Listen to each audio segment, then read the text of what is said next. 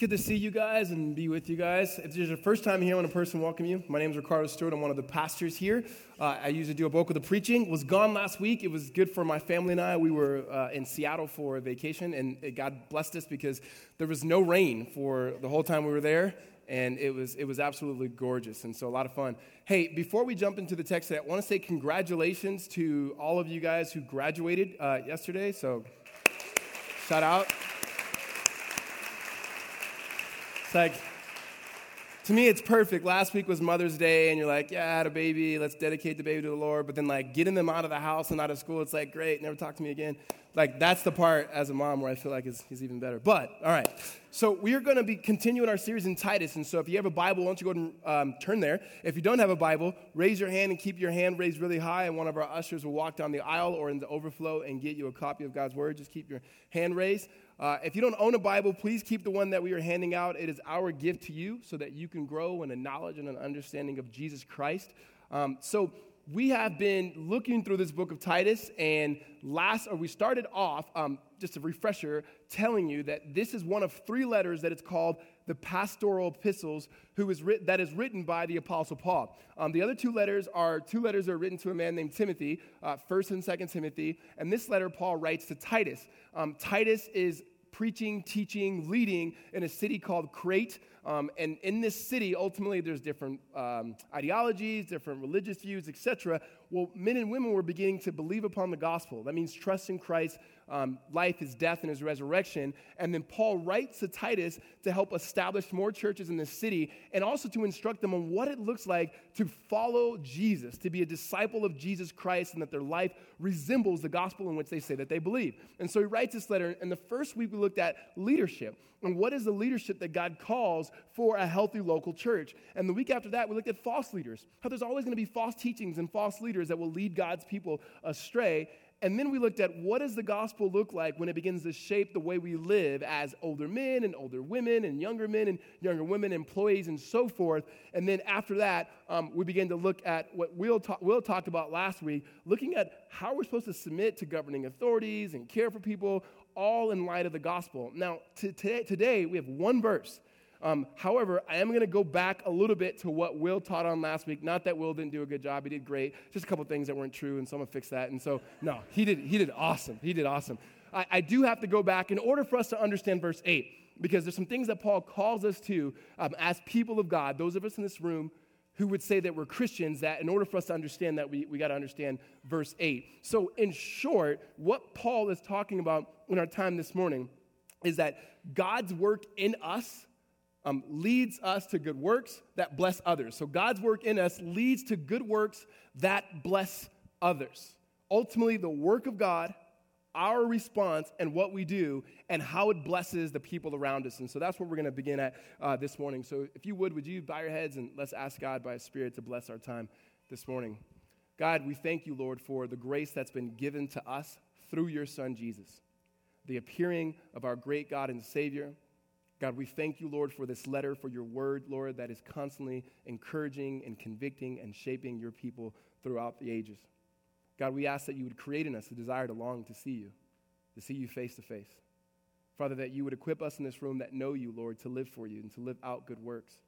God, I pray for those of us in this room that do not know you, God, that you would reveal yourself, that by your Spirit that you would allow the teaching of Scripture, Lord, to land in our hearts and our lives and to flow through our hands.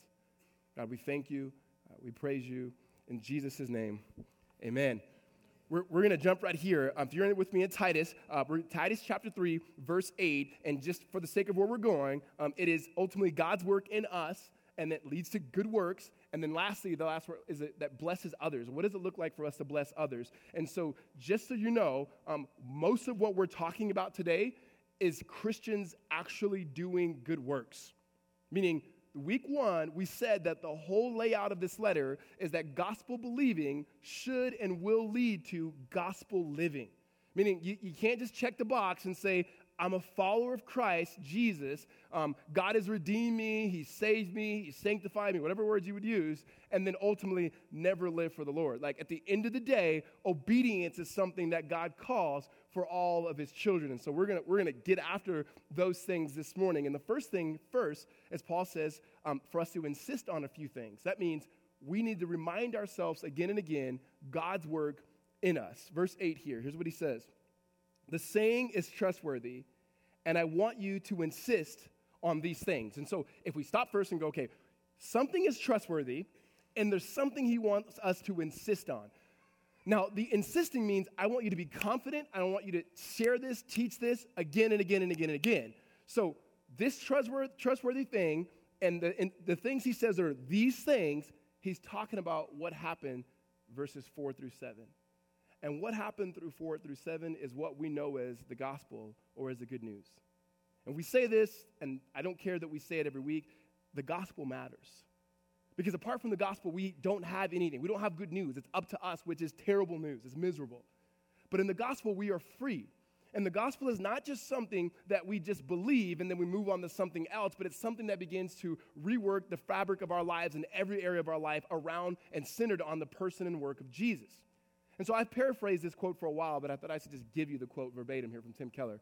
It says, we never get beyond the gospel in our Christian life to something more advanced. The gospel is not the first step in a stairway of truths. Rather, it is more like the hub and a wheel of truth. The gospel is not the ABCs, but the A through Z of Christianity. The gospel is not just the minimum required doctrine necessary to enter the kingdom, but the way we make progress in the kingdom.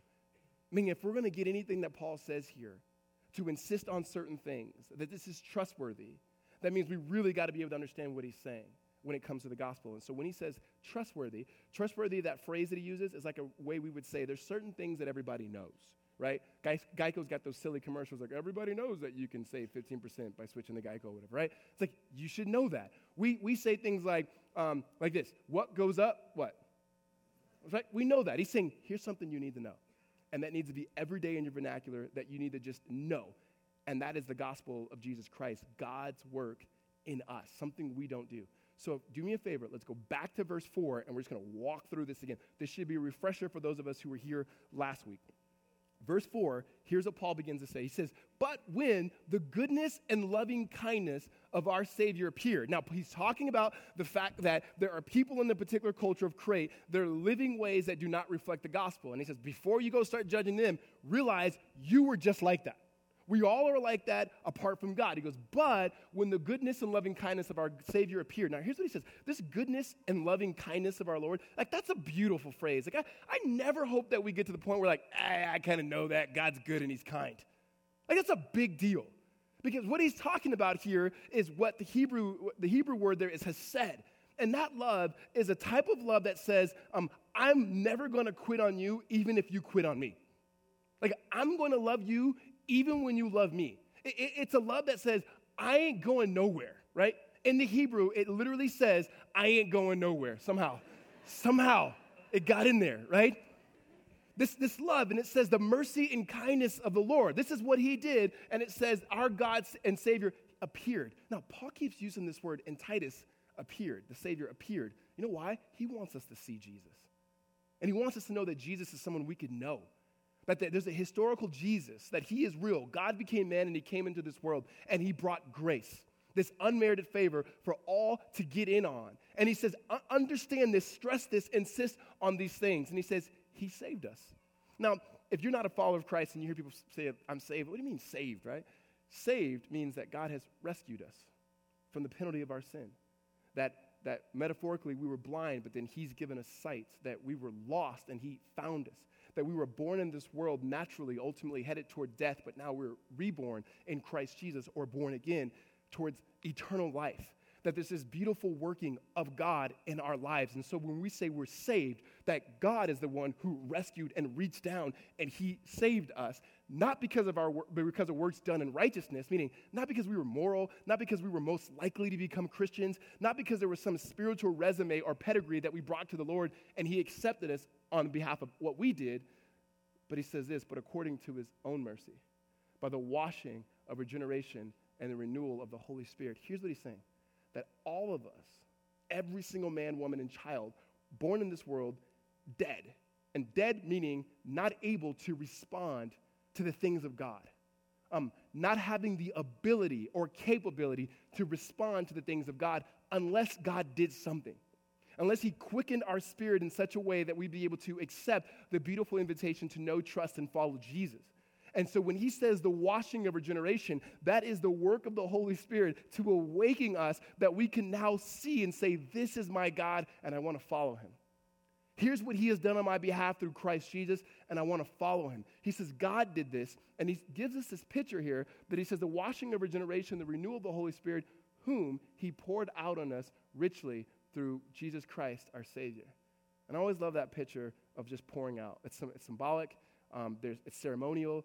You see it in the prophet Joel when he prophesies on the day that this will happen, that he said the Spirit will be poured out upon God's people.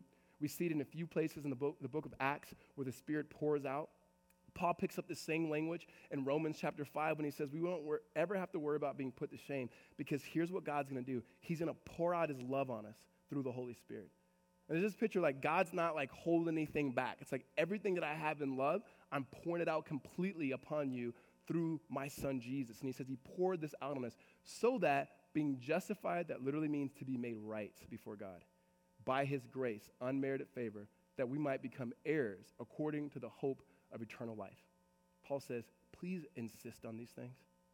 Like, don't go anywhere from this truth that God is the one who saves sinners, that sinners do not wash themselves, God washes them. Sinners do not find themselves, God finds lost people. That blind people do not make themselves see, but God gives sight. That ultimately those who were guilty because of sin, that God is the one who washes and cleanses and so forth. He goes, insist on these things that it begins to show forth in people's life. So we never get past the gospel of Jesus Christ. Amen? Like that's just something, if we stop preaching the gospel, you should stop coming to this church, right? And say, these leaders are not doing what God's called them to do. And then go to another church. And hopefully those leaders are there listening to the gospel and go, oh, that's what we missed. And then come back, we'll start the church again, right? On the gospel, right? So here's what Paul has. This is the work of God in us. This is not something that we do. Hear me on this. We do nothing for that. It is by his sheer grace and his mercy and his love. However, it doesn't just stop there. I feel like if I'm grading myself, which I do, and I'm going, okay, and the preaching over the course of the year, where are we missing? Where are we weak? Where are we off? And I would say the challenge and call of repentance and obedience, holiness, righteousness, faithfulness. You said, but that righteousness is in Christ. Absolutely. Holiness is in Christ. Absolutely. But our response to that, to actually obey God, that being a Christian is not, oh, yes, I get God's grace, and now I get to do whatever I want to do because you know what? He's going to forgive me anyway. That's not what Paul's talking about.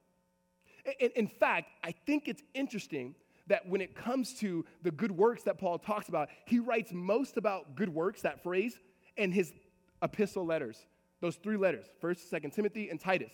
This is also, I don't think coincidentally, at the end of his life, after he shared the gospel, after people have believed upon Jesus, and he's sitting at the end of his life, most people think, in prison going, okay, what do I need to give them? And 18 times between those 3 letters, good works, good works, good works. And simply good works is just obey.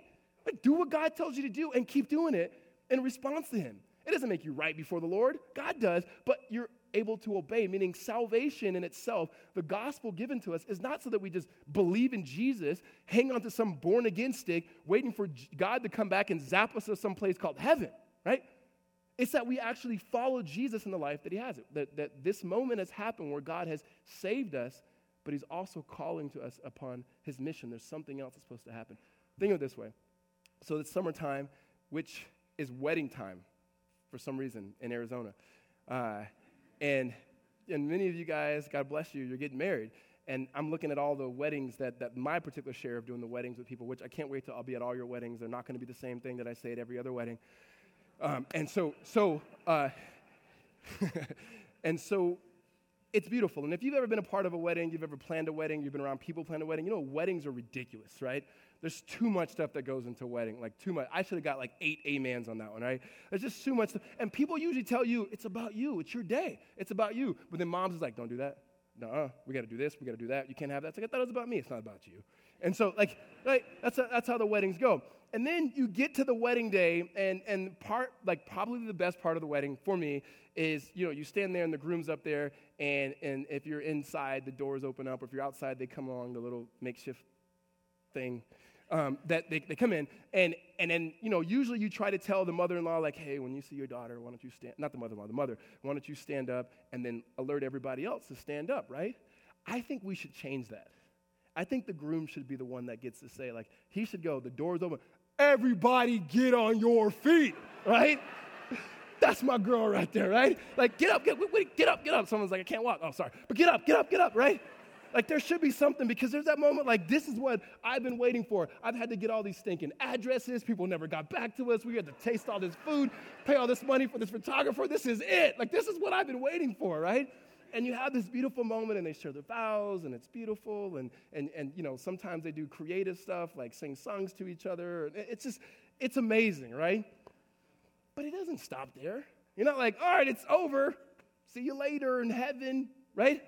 Like, there's a life to be lived. Like, you get married, there's some things you're ready to get to, right? Right? The cake. And that's a metaphor. So there's a life to live, right? The two have become one, and you want to grow in this oneness, and God bless that you have this beautiful, beautiful walking and growing with the Lord, right? That's a beautiful picture. You would never stop at that moment, as beautiful and necessary as the wedding is. As necessary as it is for you to sign and have a witness there to sign legally for that, as necessary it is to have someone officiate, as necessary as those things are, like, you need them, but that is just the beginning of so much more. When it comes to our relationship with Jesus, knowing that our sins are forgiven, beautiful. Knowing that we are one with God and we will reign with him for all eternity, absolutely beautiful. Knowing that it wasn't something that we did to get in and there's nothing we can do to get out of it, absolutely beautiful. But the gospel in itself should shape the way we live now. That we are no longer our own, but we belong body and soul to our God and our risen Savior who lives through us. So first, it is what God has done in us, and this work of God and the pouring out of his Spirit is a response to that, is that we now are people who are called to do good works. Paul said it earlier in the letter. We're going to talk about it today, and spoiler alert, next week, he's going to say it again. Meaning there's something he wants the church to get, and that is, in response to their love of the life and love of Jesus Christ, obey him. And it's a beautiful thing to live within the covenant of God and obeying him. And so here's what Paul says. After he says, insist on these things, God's work in us, it's the good works he gets to now. He says, this thing is trustworthy. I want you to insist on these things so that those, there's a so that to it, so that those who have believed in God may be careful to devote themselves to good works. Like, so that those who have believed in God. Now, why is this important? Why is it that Paul has to talk about what God does in us first before he gets to the good works? Here's why. There's this beautiful thing that happened in history called the Reformation. You learned about it for about, I think, 2 days in your junior English class, if you were paying attention, right? And in the Reformation, one of the things that the church who protested, hence why we're called Protestants, one of the things they recovered was this beautiful teaching of justification. And one of the leading reformers were a man by the name of Martin Luther. And in this justification, of understanding of the doctrine of justification, what we see in Scripture, right, was that a person, a man or woman or child, is not made right before God by works, but they're made right before God by faith and grace. And it was beautiful. It was saying there was nothing you can do to make yourself justified. It is something that God has done, and all you need to do is respond by faith. And that has been the teaching of Protestant churches for years and years and years. And it's a beautiful teaching, meaning it is a one-time act of which God declares you righteous, not by your own righteousness. He declares you righteous on the work of his Son, Jesus. And that means if you've been a Christian for 20 years or you've been a Christian for 20 minutes, you were justified all the same. However, in an understanding, and I would say a love for that, sometimes that goes at the exclusion, the teaching of justification goes at the exclusion of a theology of works, of a theology of understanding that, yes, God has made us right, but he didn't just leave us here to not obey him. That Jesus' words are very, very true. If you love me, you will obey my commandments. I mean, it's not about his love for you, it's your love for him, meaning it is, and it's not even a way for you to do works to prove, like, I love you, I love you. No. He's saying this is the natural outflowing of the person who the Spirit has been poured upon. So if you can say hallelujah and amen to the things of the gospel, then you should actually get your hands a little messy and serving and blessing the people around you. But if we can say, yes, my sins have been washed away, and we can walk up the aisles after the end of the message today and take communion and believe in the work of Christ, but then not do the work of Christ, then there's inconsistency there. That we're called to be God's people and to walk with him. So a theology of work, I think, is something that many of Protestant churches, we need to go, hey, our works matter. They're pleasing to God. He enjoys our work, and it's something that ultimately promotes the gospel in which we believe in. So Paul says, yeah, make sure that those who believe, that they believe and they devote themselves to good work. This is the way that God has operated, and this is not something new. In fact, if you could travel with me back to the Old Testament, this is the way that God works throughout Scripture and human history. There's indicative, that means something God has done, and then he gives imperative, something we must do in response to what he has done. So the way it plays itself out in the Old Testament is God sovereignly and graciously redeems the people out of Egypt, out of the hands of Pharaoh. He gathers these people because of his love for them. He rescues them, spares the life of their firstborn by giving them a substitute and the sacrificial lamb, redeems them, walks them through the Red Sea, gets them to a place, and then, that's all indicative, that's all God's doing. And then he gives them the imperative of what we know as the law or the 10 Commandments, even though there's more than 10. And he gives them, here's what you're supposed to do. I have rescued you, he says in Exodus 19. I have rescued you. I have delivered you. You are now a priesthood of believers, meaning you are to represent to the whole world who I am. And the way you're going to do this is in being right covenantal relationship with me, and here's some laws and some guidelines to be able to live that way, meaning they were supposed to be witnesses. It was through their work and through their life and the way that they lived their whole life for the Lord that as men and women traveled from other countries, that they began to see the way the Israelites lived before the face of their God and responding to his great love and grace, and they would say, who is your God? Why do you live this way? And then they would just say, it is the great God of the world, Yahweh himself, and his loving and his kindness. And there was laws that were there to care for the under-resourced and the ultimately the sojourner, the foreigner, that they would be able to get in on it. Like that was their mission, to join in what God himself was doing. But they didn't. In fact, one of the scariest verses in the Bible, which I don't think many of us really know, because I don't think that most of our daily prayer times in the morning is in Amos, but in Amos chapter 3, verse 2, it says, you of all families, you of all people, and literally nations, have I chosen. Like you of all people have I chosen to ultimately bear his name. He goes, therefore I must punish you. He's meaning you didn't do what you were called to do. That Israel ultimately failed in their mission, though they had seen the great work of the gospel, the good news of God redeeming. They had been given the law and how to live. It wasn't lack of knowledge, it was ultimately lack of obedience and faithfulness to God. Jesus now becomes the fulfillment of everything that Israel failed to do. That he becomes the ultimate priest that represents God to the world. That Jesus becomes the sacrificial lamb. That Jesus himself now gathers a people. After his death and his resurrection, he says, as the Father has sent me, now I am sending you. Meaning, I'm calling a people to myself now, equipped with God's Spirit that will not fail in the mission because now he's given us a Spirit. Because he has washed us with regeneration. He has poured out his Spirit upon us. And now we're called to continue the mission of God and the work of Jesus, primarily through our proclamation, what we say to be true about God, but also through our demonstration, how we live our lives out loud for God. And so Paul says, make sure you devote yourself to these good works. Now, what are good works? And we can have a list of things. In short, good works is just doing what God tells you to do. It's as simple as obedience, wherever you're at. Most of you, where you're going to do good works at is in the families you live in the apartments you live in the neighborhood you live in, and the places you go to work 9 to 5. Like that's where you're going to display the majority of your obedience and relationship and belief in the gospel is where you work. It all depends, do you see it as something that God says, yeah, I ordained that? Here's what I mean. When I was a youth pastor, one of the ways I try to get the students to understand this, that there's not an unnecessary divide between what is called the secular and the sacred, right? So the secular is like, if you have a job, like you're in banking or you're a plumber or you're a teacher, like you're over here, this is secular. God doesn't really care about it. Just kind of be cool in it, right? And then over here was a sacred. If you're a pastor, it's like, dude, God loves you way more than anybody else. Like, you're good to go. Like, you're cool, right?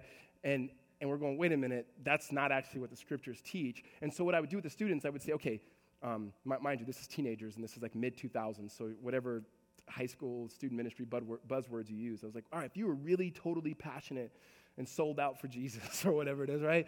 If you were wanting to serve God with all your heart, your mind, your body, your soul, everything you have, what kind of jobs would you guys choose? And sure enough, there'd be like, I want to be I'd be a pastor, I'd be a missionary. And every once in a while you get like, I want to be a worship leader, right? And it's like, oh, worship leader, right? And no offense against worship leaders, obviously they're great.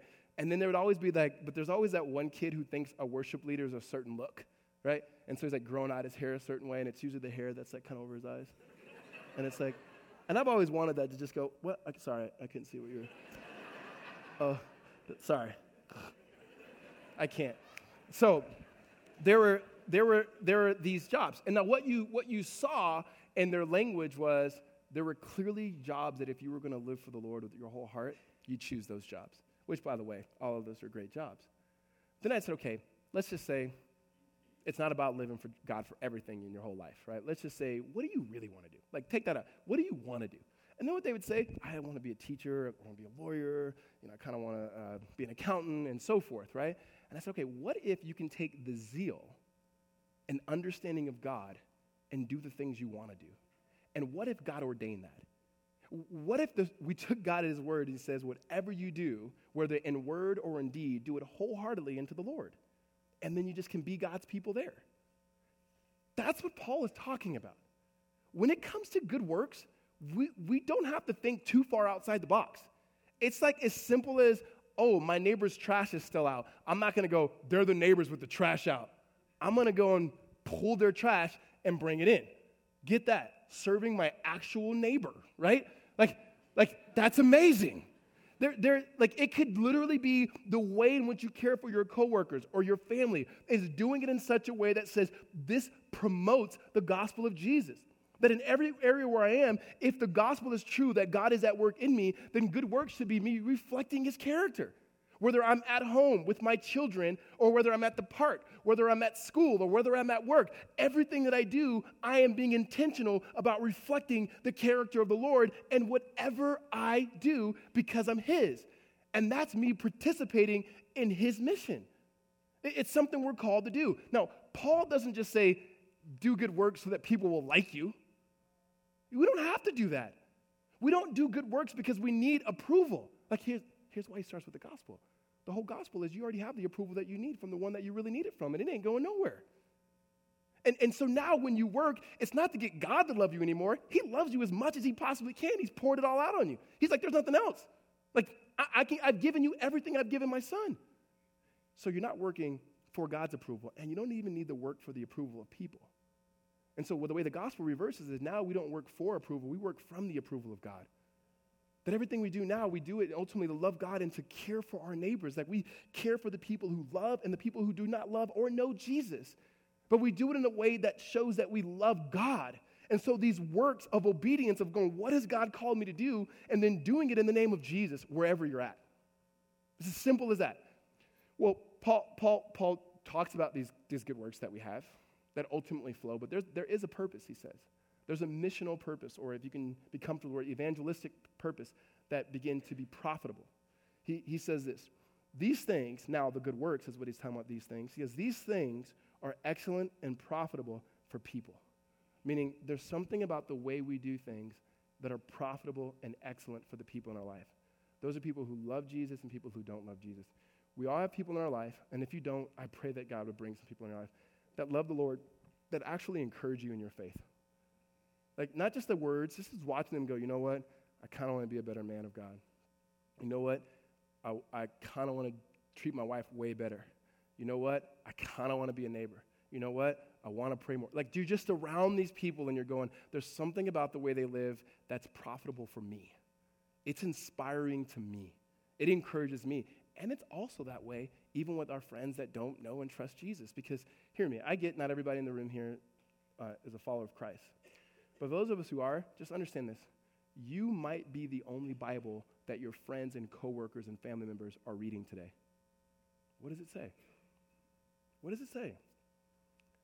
If the Bible is to shape us as a people for God, to live out his mission, surrounding our lives around the person and work of Jesus, and our friends don't know that, they don't read the scriptures and so forth, and we're the only Bible that they have, what is it saying? Sometimes I think at best we're good at drive-by evangelism. Like when you run, you're driving the crowd, like, Jesus loves you. And it's like, you know what? They speak sign language to us when we do that. And you can guess what sign language they give us, right? And so there's that sense, or we have a lot of proclamation. We talk about Jesus, but then no demonstration. And so that's the picture that I would give us about the ornamental oranges. I'm fascinated with the fact that we have ornamental orange trees here. So we in the great state of Arizona have thought it'd be a really good idea to grow orange trees that are not really oranges, right? And so there's ornamental oranges and there's oranges. And they both grow on trees that look like orange trees, smell like oranges, and so forth. And so on the external, it looks like an orange until you get to the heart of it, and it's not. There's a way to do good works that's not born of the gospel. Paul is not saying let's just be good moral beings. Let's just be good citizens, that just to do good. You don't need the Holy Spirit for that. He's saying, no, I want it to be rooted in the seeds of the gospel of Jesus Christ. That what you do has to be connected to your relationship with Jesus and flow from that. That we don't want to be people who just talk about something and never demonstrate it. It's the other picture of going, we're barking out what we believe to be proclamations, but none of us are living it out. And so we're saying, yeah, that's an orange tree, when our friends that don't know Jesus are going, no, that's clearly an apple tree. There's red apples. And that's what happens when the church is saying, no, Jesus loves you, and Jesus is good, and Jesus has changed my life, and yet we act as a whole people like nothing's changed. That really our life and our friends' life mirror each other. We're just here at 11 o'clock, and they're not. They're watching the basketball game, for goodness sake, right? Like, when it comes to that, it's going, we have to say it's an orange tree, and then they got to taste it and see, like, no, that's an orange, and that's what an orange tastes like. That if we are the Bible that they're reading until they can trust and know Jesus, like, what are we saying? Our actions matter. It's excellent, and it's profitable. So, and I've shared this before, one of my good friends in college was the example of this. What I love about the gospel, guys, like personally, what I love about the gospel, not just saving us and redeeming us, is that it draws all people. One of my biggest, when people say, how's the church going? One of my biggest joys of our church over the past 6 months to a year and a half is the diversity of people that God's bringing, old, young, black, white, Jew, and Gentile, so forth. And if you don't know what a Gentile is, it's anyone who's not a Jewish person. So we're all pork-eating Gentiles, right? And I love that. And the reason why that's good is because, as Paul says earlier, that the gospel is bringing all people to salvation. And that means literally all types of people. And people need to see what their life would look like if they're a Christian. It can't be just some monolithic group of people that go, oh, I got to conform to that, as opposed to conforming to a life, being transformed in the life of Christ. And what I mean by that is our friends who are not Christians need to be able to look at our life and go, oh, that's what it would look like if I was a Christian. So when I was in college, there was a guy named Ishmael Thrower, which if you know anything of the story of Ishmael, like that's not a name that you would name a Christian, Ishmael. But that was his name, and he was a godly dude. And Ishmael was like big, huge, buff dude, long dreads, like nobody you would really mess with, right?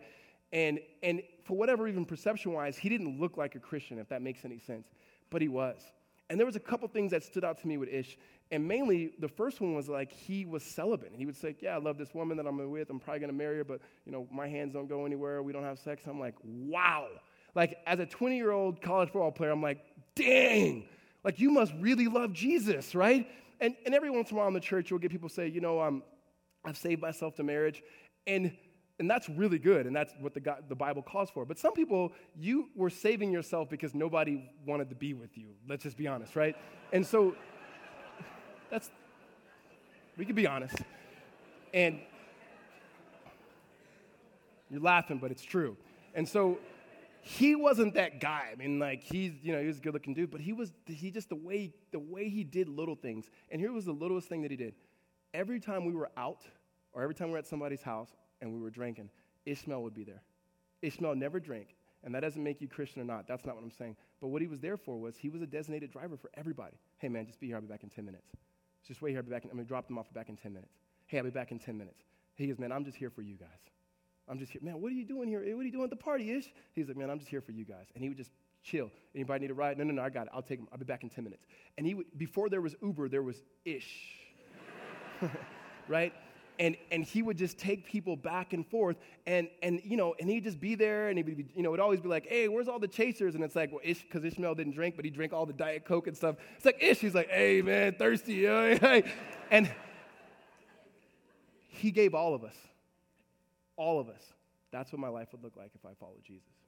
He was a man who was full of conviction, was different than anyone I'd ever seen, somehow was in the world but not of the world, but yet had a clear conviction of who God was, what God wanted for him, and he lived it in such a way that we loved him. It was profitable for us that he loved Jesus and he cared about us. When we respond to the gospel, we see what God is doing in us, and it doesn't just fall on itself, but we get to work and doing good works and wherever God has us in the name of Jesus, then we should be a people, not just individually, a people of church. If the churches in Tempe begin to look at the issues and the needs in the city and looked at the city and said, we're here for you. That when we begin to look at the needs of many people who are coming here from multiple countries called refugees who don't have a place of home to be able to welcome them in and say, hey, God's placed us here for you. That when we begin to look at the needs, primarily in Tempe, looking at those who they call aging out, which I can't think of a worse name to describe people, but that don't have care. The people are not, their family members are not around to care for them. And they're saying, we need a group of people to come alongside and care for them. That if somehow the city could look at us because they know, because of our conviction of the cross of Christ, because we have been regenerated, ultimately because God's called us to good works, that we're here collectively to say, we are, in the name of Jesus, here for you. Amen? Let's pray. God in heaven, we thank you for the life and love that you've given to us in your Son, Jesus, for the call that you have on our life, not specifically, Lord, but communally, to join in by invitation and command to the mission in which you are on and restoring and redeeming the world through the preaching as well as the demonstrating of the gospel. That, Father, may our words be consistent with our actions, and likewise, Lord, God, I pray that your Spirit would bring about a conviction upon us all, Lord, to live our lives, Lord, in ways that we can intentionally take the lead, Lord, in devoting ourselves to good works, to devoting ourselves to caring for others, to devoting ourselves to serving others. Lord, making none of this thing called church about us and our own preferences and our own personal desires, but have our affections and your desires, Lord, our affections and desires be lined up with yours. And so, Lord, we ask for that upon us as a community. We ask for your presence, Lord, to continue to empower us. We ask for your Spirit to lead us and for your Son, Jesus, to continue to reveal to us who you are as our great Father and God. We thank you in Jesus' name. Amen.